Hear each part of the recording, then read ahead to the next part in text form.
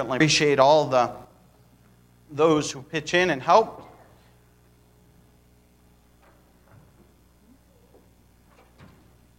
All right, if you have your Bibles, go ahead and open up to Galatians. Galatians chapter 5.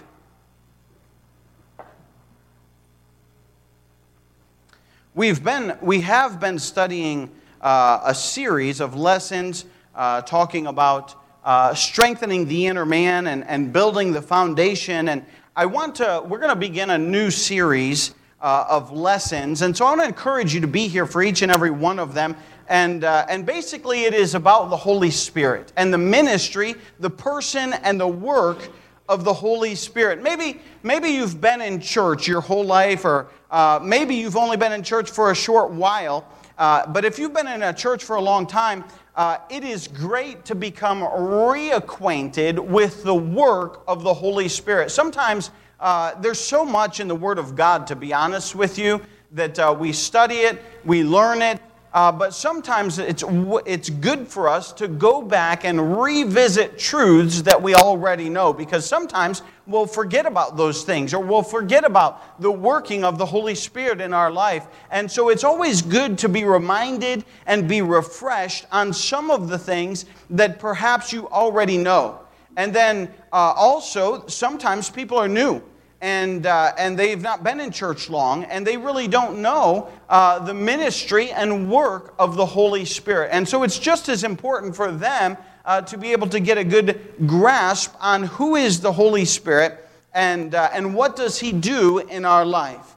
And so I hope that that's understandable to all. And also in this series, I like to take one passage and really delve into that passage. And many times when you take a topic in the Word of God, listen, there's not maybe just one passage that deals with it, but rather many truths. There's not just one, well, there are several passages that deal extensively with the Holy Spirit, but but it does not give you a full understanding of all of the work of the Spirit. So many times we're going to have nimble fingers, all right, and be able to flip to different passages. So I want to encourage you to stay in tune and stay in beat. And I'll try not to go too fast as far as finding passages and things of that nature, and give you time to turn to them. But it's so important that we understand the person and the work of the Holy Spirit.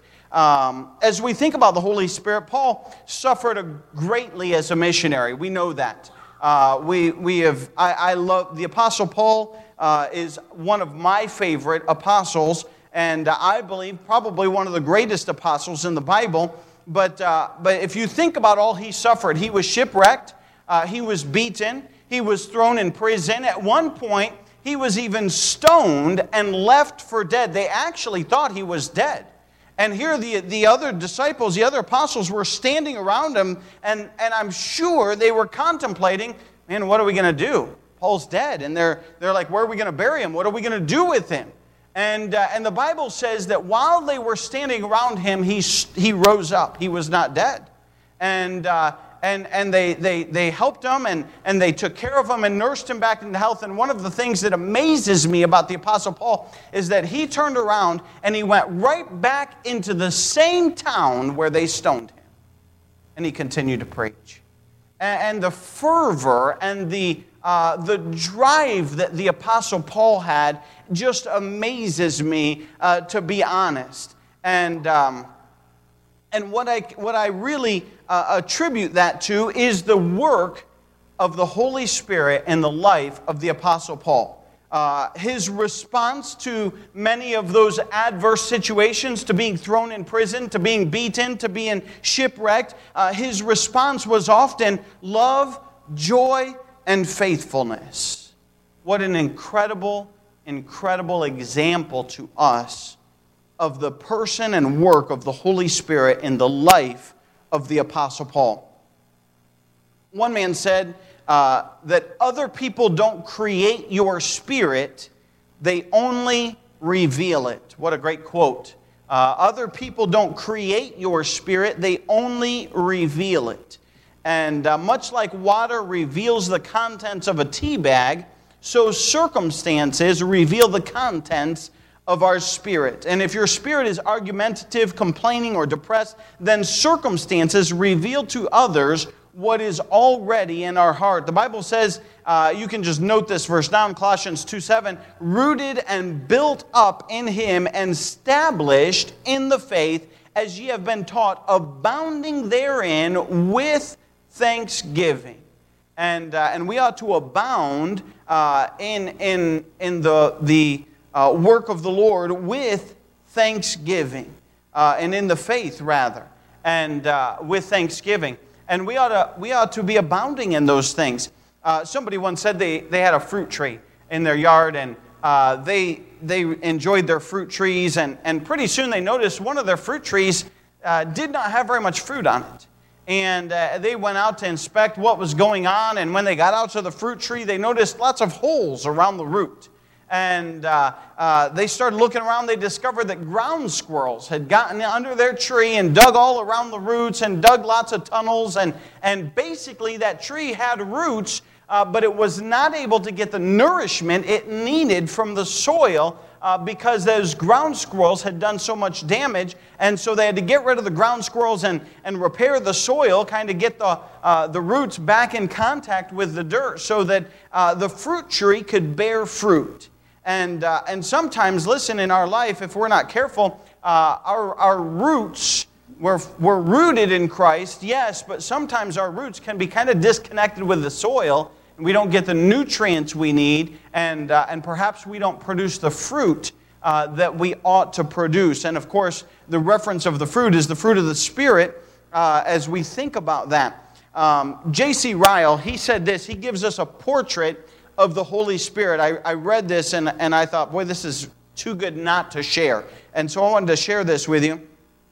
It says this, the Holy Spirit is a mighty, merciful, and loving Spirit. He turns away from no man because of his vileness. He passes by no one because his sins are black and scarlet. The Holy Spirit can take a Jew, the bitterest enemy of Christianity, the fiercest persecutor of true believers, the strongest prickler for Pharisaical notions, and the most prejudiced resistor of gospel doctrine, and turn that man into an earnest preacher of the faith he once destroyed. He has already done it. He did it with the Apostle Paul. The Holy Spirit can take an English tinkerer without learning, patronage of money, a man at one time notorious for nothing so much as blasphemy and swearing, and make that man write a religious book which shall stand unrivaled and unequaled in its way by any since the time of the apostles. He has done so already. He did it with John Bunyan, the author of Pilgrim's Progress. The Holy Spirit can take a sailor drenched in worldliness and sin, a profligate captain of a slave ship, and make that man a most successful minister of the gospel, a writer of letters which are storehouses of experimental religion, and of hymns which are known and sung wherever English is spoken. He has done it already. He did it in John Newton. And if you're familiar with John Newton and his story, some of the hymns he wrote, the Spirit is an almighty Spirit. He can change the stony heart into a heart of flesh.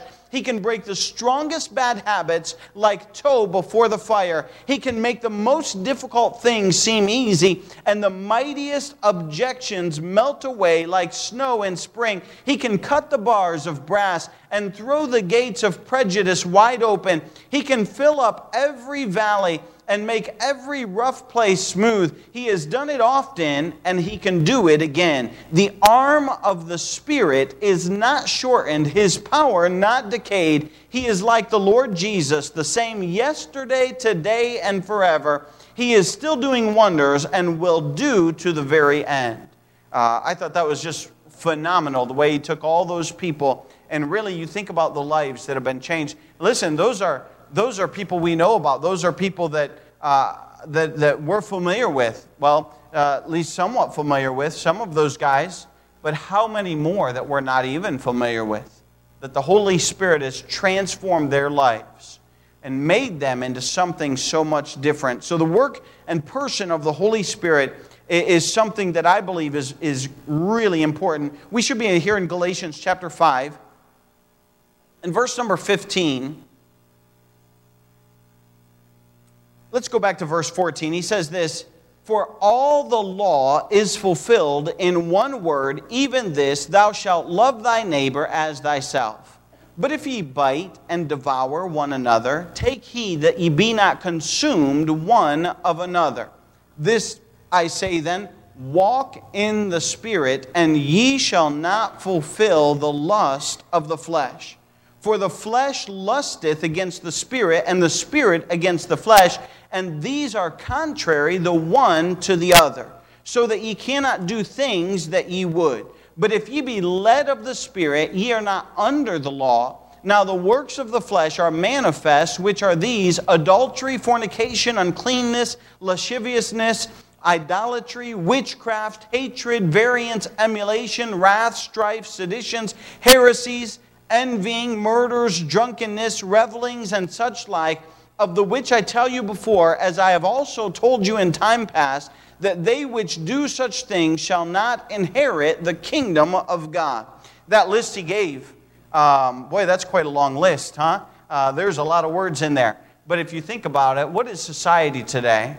Boy, it's a lot of that. I mean, it is by and large a godless society. But I love this. He goes on in verse 22. He doesn't stop there, and I'm grateful that there is more to the story. He says this in verse number 22, "But the fruit of the Spirit is love, joy, peace, long-suffering, gentleness, goodness, faith, meekness, temperance. Against such there is no law. And they that are Christ have crucified the flesh with the affections and lusts. If we live in the Spirit, let us also walk in the Spirit." What a tremendous passage that is. We'll go on to verse 26. "Let us not be desirous of vainglory, provoking one another, envying one another." What a phenomenal passage that he would give us these fruits of the Spirit. Go with me one other passage here to John chapter 15. John chapter 15.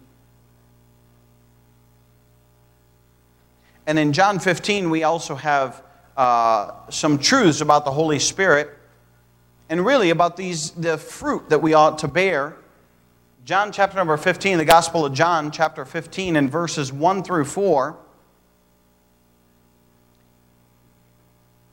We have the fruit of the Spirit labeled there in Galatians 5, and in John 15 rather, verses 1 through 4, we have some more important information really about the Spirit and abiding with the Lord. The Bible says in John 15:1, he says, "I am the true vine, and my Father is the husbandman. Every branch in me that beareth not fruit, he taketh away. And every branch that beareth fruit, he purgeth it, that it may bring forth more fruit. Now ye are clean through the word which I have spoken unto you.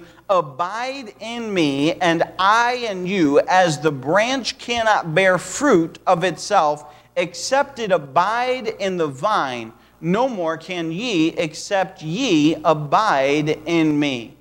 I am the vine, ye are the branches. He that abideth in me, and I in him, the same bringeth forth much fruit, for without me ye can do nothing." What an important passage that we would abide in the Lord Jesus Christ, and really that he would abide in us, and that the Holy Spirit indwells us. But if we need to make sure that we allow him control of our life, so that we can produce fruit if we're abiding in him. And so as we think about these two passages, I want us to understand this, that the Holy Spirit is a gift from God. that the Holy Spirit is a gift from God. Now, I put down the gift of the Holy Spirit. The gift of the Holy Spirit is not the gifts or abilities that He provides us, but rather the fact that God gives you the Holy Spirit the day you trust Jesus Christ as your own personal Savior.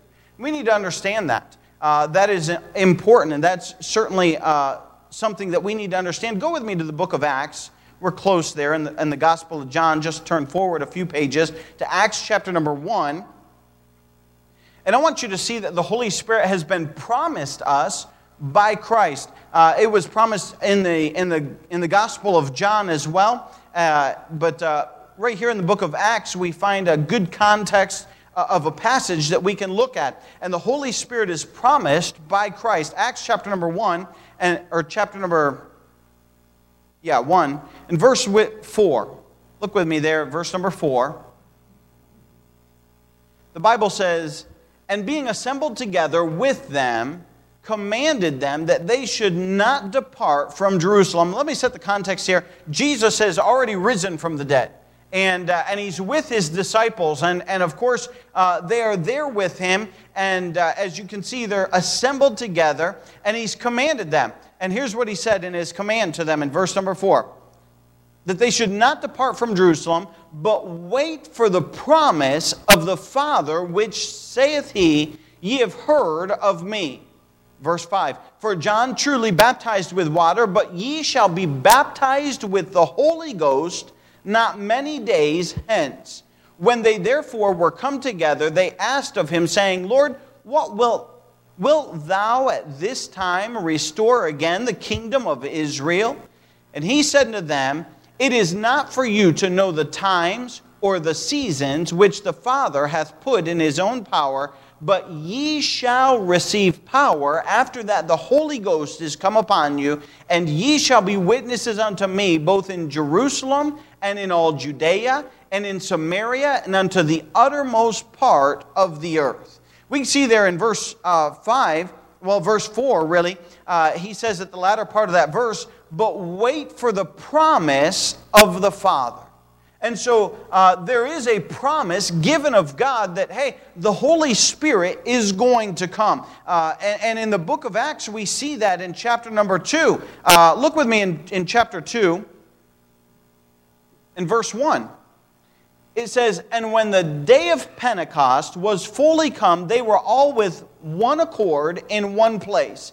And suddenly there came a sound from heaven as of a rushing mighty wind, and it filled the house where they were sitting. And there appeared unto them cloven tongues like as of fire, and it sat upon each of them. And they were all filled with the Holy Ghost, and began to speak with other tongues as the Spirit gave them utterance. Now, could you imagine being there on the day of Pentecost? What took place? They were there. They were promised in the prior chapter. They were promised actually back in John chapter 14 and John chapter 16 and John chapter, I think, 18, if I'm not mistaken, that the Comforter would come, and that He would teach them and guide them in all truth. And then He repeats that promise here in Acts chapter 1 and verse 4. And so there was a promise given from God that the Holy Spirit would come. And I like to break it down like this. If you think about the Old Testament, God worked with mankind. Jesus Christ is God. Jesus Christ was in heaven. Sometimes we think, well, when Jesus was born, that's when He started. No, He was busy in creation. We'll see that later. But Jesus was in heaven. He was not here on the earth at that time. And God worked with mankind in the Old Testament. Then Jesus came down, and Jesus had a period in time of ministry where He ministered to man on the earth. And what a special time that was. And it was really a brief time considering the thousands of years that God worked and then the time that Jesus worked. And then Jesus was crucified, risen from the dead, and then He ascended up into heaven in Acts chapter 1 that we read about there. He ascended up into heaven, and the Holy Spirit comes down in Acts chapter 2, and the Holy Spirit begins His ministry with mankind on earth. So that's all three in one, God the Father, God the Son, God the Holy Spirit, working with man. And so we can see that in this passage. And I like to explain this in Acts chapter 2. In Acts, Acts is a transitional book in which we go from the Old Testament, where God did many mighty miracles. You think about all the things, many times the Bible says that the Jews required a sign. And you think about all the prophets that did many signs. There were many miracles. You think about Moses and how God provided manna and how God opened up the Red Sea and brought them across that Red Sea. You think about Elijah. You think about Samuel. You think about all the Old Testament prophets and many miracles that had been done. Why? Because God was demonstrating, listen, this is the person that I'm using to do this work. And then you go, Jesus then did many miracles as well. And then the Holy Spirit comes, and the book of Acts is a transitional book where God does miracles with the apostles, and He does them more so in the beginning. And towards the end of the book of Acts, you don't see very many miracles being done. Why is that? Because it's a transitional book. And so I don't want us to think that the way things took place in the beginning of Acts is the way that they are to take place from henceforward. We do need to understand that it is a transitional book going from one to the next. So in the day of Pentecost, here, could you imagine being there? And the Bible says in verse 3, "And there appeared unto them cloven tongues like as of fire, and it sat upon each of them." Could you imagine? There's this appearance. And tongues of fire, and I don't know where they came from, came down, and man, they sat on people. That would be weird. I would be thinking, this is really strange. But then the second thing took place. Look at what it says. "And they were all filled with the Holy Ghost, and began to speak with other tongues as the Spirit gave them utterances," or gave them utterance. Now, I speak other languages. I took the time to learn it, and it was not easy. And it required a lot of study. Man, would I have loved to be able to just speak, and man, it comes out, automatic. Wouldn't that be wonderful if you could do that and you wouldn't have to go through the painstaking process of learning a language? But again, this is a transitional time, and God is showing, hey, that Jesus has ascended, and the mark and ministry of Jesus physically here on the earth is now done, and now the apostles and the disciples are to carry on that ministry with the work of the Holy Spirit. Now, the Holy Spirit's not visible. We can't see Him. They couldn't see Him. And so there were signs given to them so that people would know, oh, this guy has the Holy Spirit. One of those signs that they gave in this chapter 2 was that, hey, they could speak and other people would understand that in a different language. You have to understand, we gather, we speak English, you live your whole life, and now maybe you'll run into somebody who speaks Spanish more than anything else. But by and large, everywhere you go and everyone you work with speaks Spanish. But in Jerusalem in that time, that wasn't true. It was a very mixed city. It was a city of many different nations and many different tongues. And so there was different languages, and sometimes you couldn't communicate with people, and it was difficult to talk. So for them to be able to proclaim the gospel of Jesus Christ, and other people to be able to hear it, it was a miracle from God. And they understood those tongues. That's what it says. And so we see that the Holy Spirit is promised by Christ, and He was given here on this day of Pentecost. Let's go further in verse 5, and we'll see the results of that. "And there were dwelling at Jerusalem Jews, devout men, out of every nation under heaven." I'm in Acts chapter 2, verse number 6 now. "And when this was noised abroad, the multitude came together and were confounded, because that every man heard them speak in his own language. And they were all amazed and marveled, saying one to another, Behold, are not all these which speak Galileans? How hear we every man in our own tongue wherein we were born? Parthians and Medes and Elamites and the dwellers at Mesopotamia and in Judea and in Cappadocia, in Pontus and Asia, Phrygia and Pamphylia, in Egypt and in the parts of the Libya about Cyrene, and strangers of Rome, Jews and proselytes, Cretes and Arabians, we do hear them speak in our tongues the wonderful works of God, and they were all amazed and were in doubt, saying one to another, What meaneth this? Others mocking said, These men are full of new wine.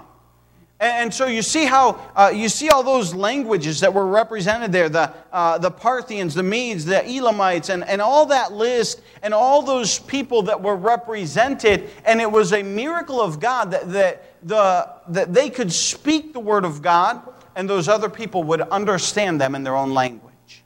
And that was a sign that was given to them during that time. And God used this special time as a very great display to say, hey, these are my servants, and they're serving God. And so I want us to understand that.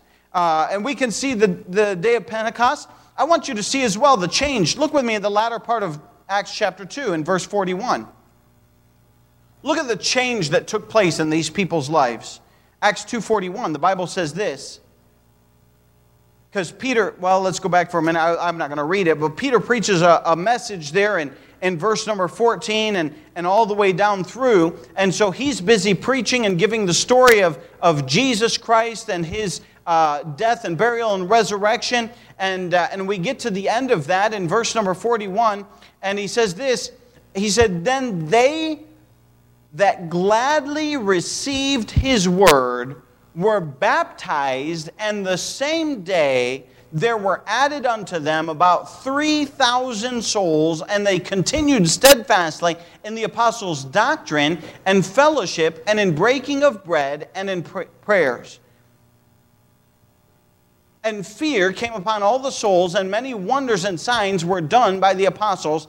And all that believed were together and had all things common, and sold their possessions and goods, and parted them to all men as every man had need. And they, continuing daily with one accord in the temple, and breaking bread from house to house, did eat their meat with gladness and singleness of heart, praising God and having favor with all the people. And the Lord added to the church daily such as should be saved. And I want you to notice that after the preaching of the Word of God, and after some of these people had gotten saved, they put their faith and trust in the Lord Jesus Christ, that their lives were changed greatly.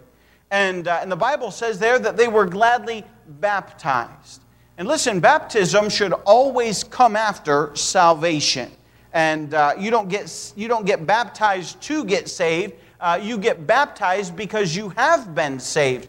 And so that's an important thing that we notice here. Not only that, but they were added to the church. There was church membership. And they brought them into the local assembly and made them members of that church. And then they continued in the doctrine, fellowship, and prayers. And we see that here. And so understand that these people had gotten saved and their life was changed. And we can certainly see the promise that God gave them, as He said in John 14:6, And I will pray the Father, and He shall give you another Comforter, that He may abide with you. And this was God's promise. This is the fulfillment of God's promise, that the Holy Spirit did come, and He was here. And listen, we receive the Holy Spirit at the moment of salvation. We have a few verses. Go with me to John chapter 3. John chapter 3. How do we know that we receive the Holy Spirit at the moment of salvation? Understand that Acts was a very transitional book, and God brought the Holy Spirit in a marvelous display of the coming of the Holy Spirit to start His ministry and His work here on the earth. But look with me in John chapter 3, and we'll see some more of this idea of the Holy Spirit coming or indwelling the believer at the time of salvation. In John chapter 3, you may know the story, but Jesus is dealing with Nicodemus, a Pharisee. And Nicodemus is not a saved man, but he's talking with Jesus, and Jesus has told him, listen, you must be born again. Look with me at verse number 5. We'll just read 2 verses. And Jesus answered, Verily, verily, I say unto thee, except a man be born of water and of the Spirit, he cannot enter into the kingdom of God. That which is born of the flesh is flesh, and that which is born of the Spirit is spirit. What is being born again? Well, we know that it is the moment that you trust the Lord as your own personal Savior. That's what Jesus told this man, Nicodemus.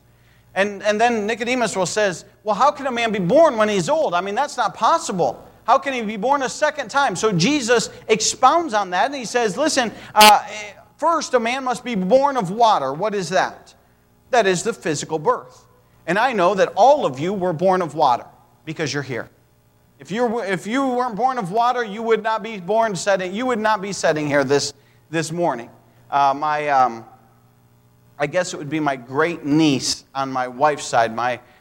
Just had a little baby a couple days ago, and so Friday, because it was just close, my wife said, we have got to go see that baby. And so Friday after work, we shot up to Michigan, and we were there a very short time, spent the night at her mom's house, and saw the little baby, a precious little thing. You hold that little thing in your arms, and they're so little and so small, and we got up the next morning and drove back. We just went to see the baby. But that baby was born of water. That's a physical birth. And Jesus talked about that. He said, listen, that which is born of the flesh is flesh. But then he goes on and he says, that which is born of the Spirit is spirit. That is a second birth. And he's talking about being saved and trusting the Lord Jesus Christ as your own personal Savior. Nicodemus didn't quite get that because Nicodemus was a lost man and he didn't understand all the things that Jesus was teaching. But listen, that's what Jesus was teaching, that if you trust the Lord Jesus Christ as your own personal Savior, then you're born a second time, and that is a spiritual birth. And that is the moment that we receive the Spirit of the Lord Jesus Christ. He says in Romans 8:9, you can just mark this down for sake of time. You don't have to turn there. But in Romans 8:9, he says, but ye are not in the flesh, but in the Spirit, if so be that the Spirit of God dwell in you. Now, if any man have not the Spirit of Christ, he is none of his. And he's talking to believers. He's talking to people who are saved. And he says, now, verse 9, but ye are not in the flesh, but in the Spirit, if so be that the Spirit of God dwelleth in you. In other words, hey, if you've trusted the Lord Jesus Christ, then the Holy Spirit comes and He dwells within you. Turn with me to 1 Corinthians. I do want you to see this, chapter 6 and verse 19. We're talking about the Spirit dwelling in us and the time we get saved. John 3, he says, listen, if you're born of the flesh, that which is born of the flesh is flesh. That which is born of the Spirit is spirit.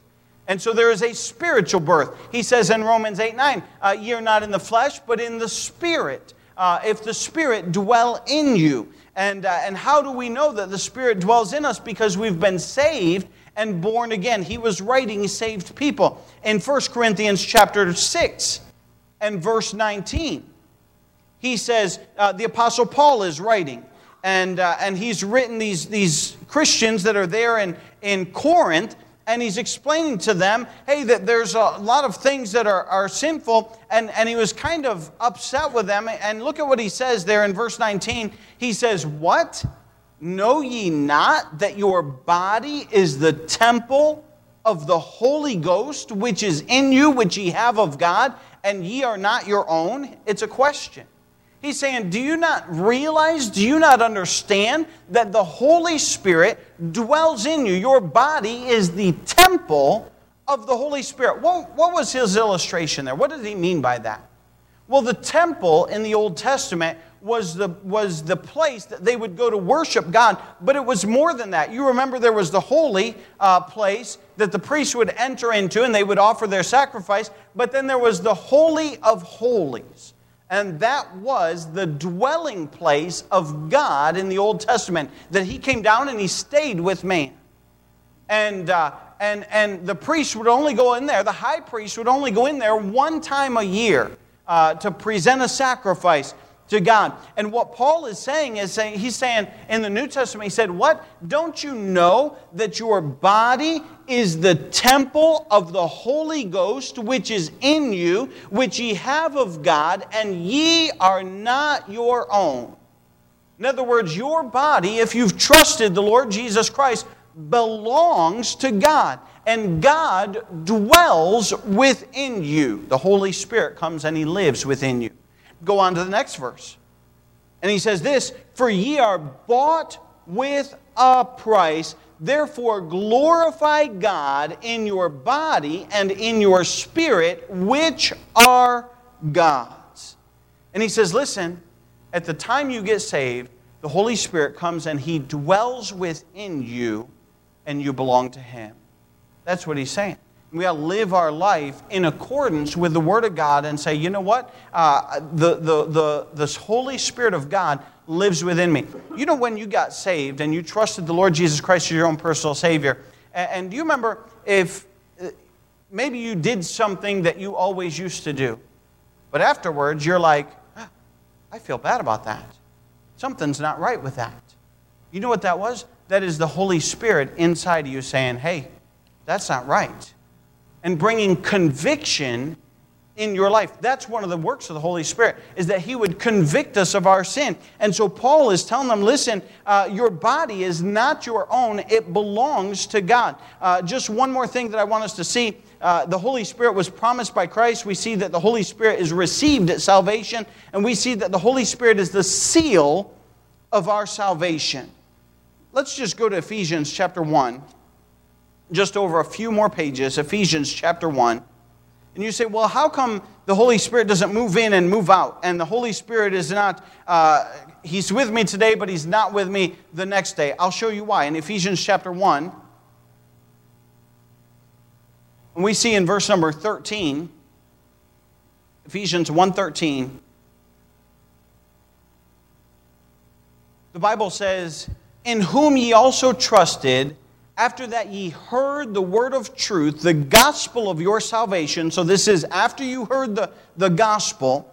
"In whom also, after ye believed, ye were sealed with the Holy Spirit of promise." In other words, the Holy Spirit came down and He sealed your salvation. He indwells your life, and He will not leave nor forsake you.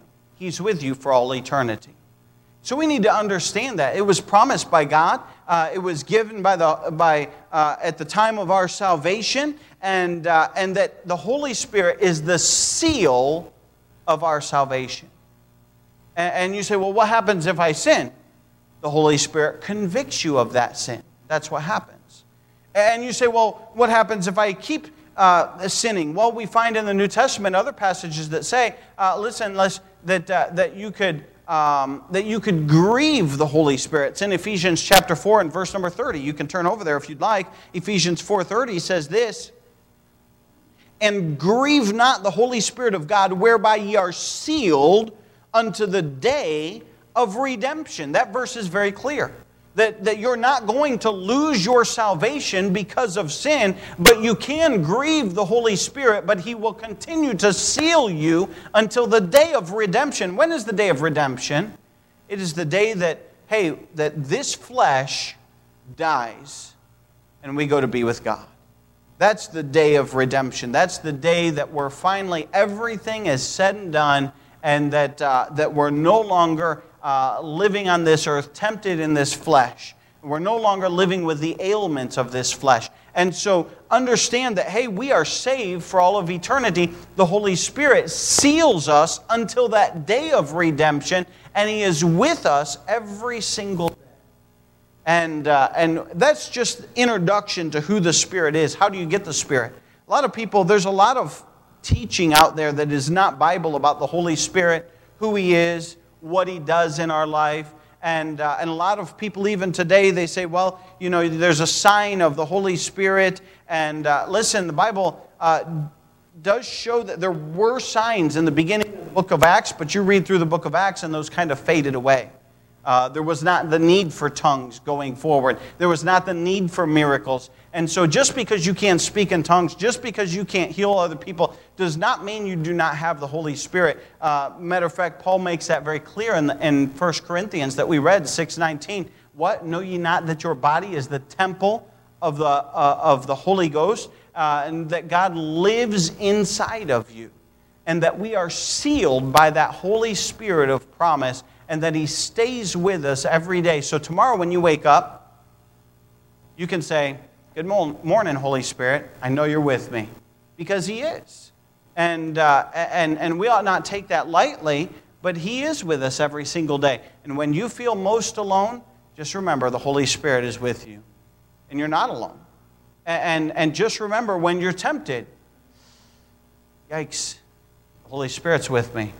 And I don't want to grieve God. And I don't want to grieve the Holy Spirit in my life. And I want to please the Lord in my life. So I'm going to live right and I'm going to do right because the Holy Spirit is with me at all times. And we ought to be grateful for the salvation and for the seal that He seals our salvation. And I'm grateful for that. I tell you what, we mess up in our life. We do. But I'm grateful that God has sealed our salvation, and it's not based on our works. It's based on the seal of the Holy Spirit that He promised and that He will keep and that He will do. That's the ministry of the Holy Spirit. So let's stand to our feet with our heads bowed and our eyes closed. Father, we thank You for the person of the Holy Spirit. God, I know we covered a lot of ground very quickly this morning. And God, I pray that You would help us to grasp and understand the importance of who the Holy Spirit is. And the fact that, God, He is with us every single day. And God, may it challenge us to live right. May it encourage us when we're discouraged or down. And may it help us in the times of our weakness. God, we know that You're with us. And God, we need Your help and Your strength and Your Spirit in our life. May we yield ourselves to You. We'll thank You for that. God, maybe there's one here that's not put their faith and trust in You this morning. And they don't have the Holy Spirit dwelling within them. God, I pray that You would show them their need for salvation. We'll thank You for that. In Jesus' precious name we pray. Amen. As the piano begins to play a short hymn of invitation, if God's spoken to your heart, the altar is open.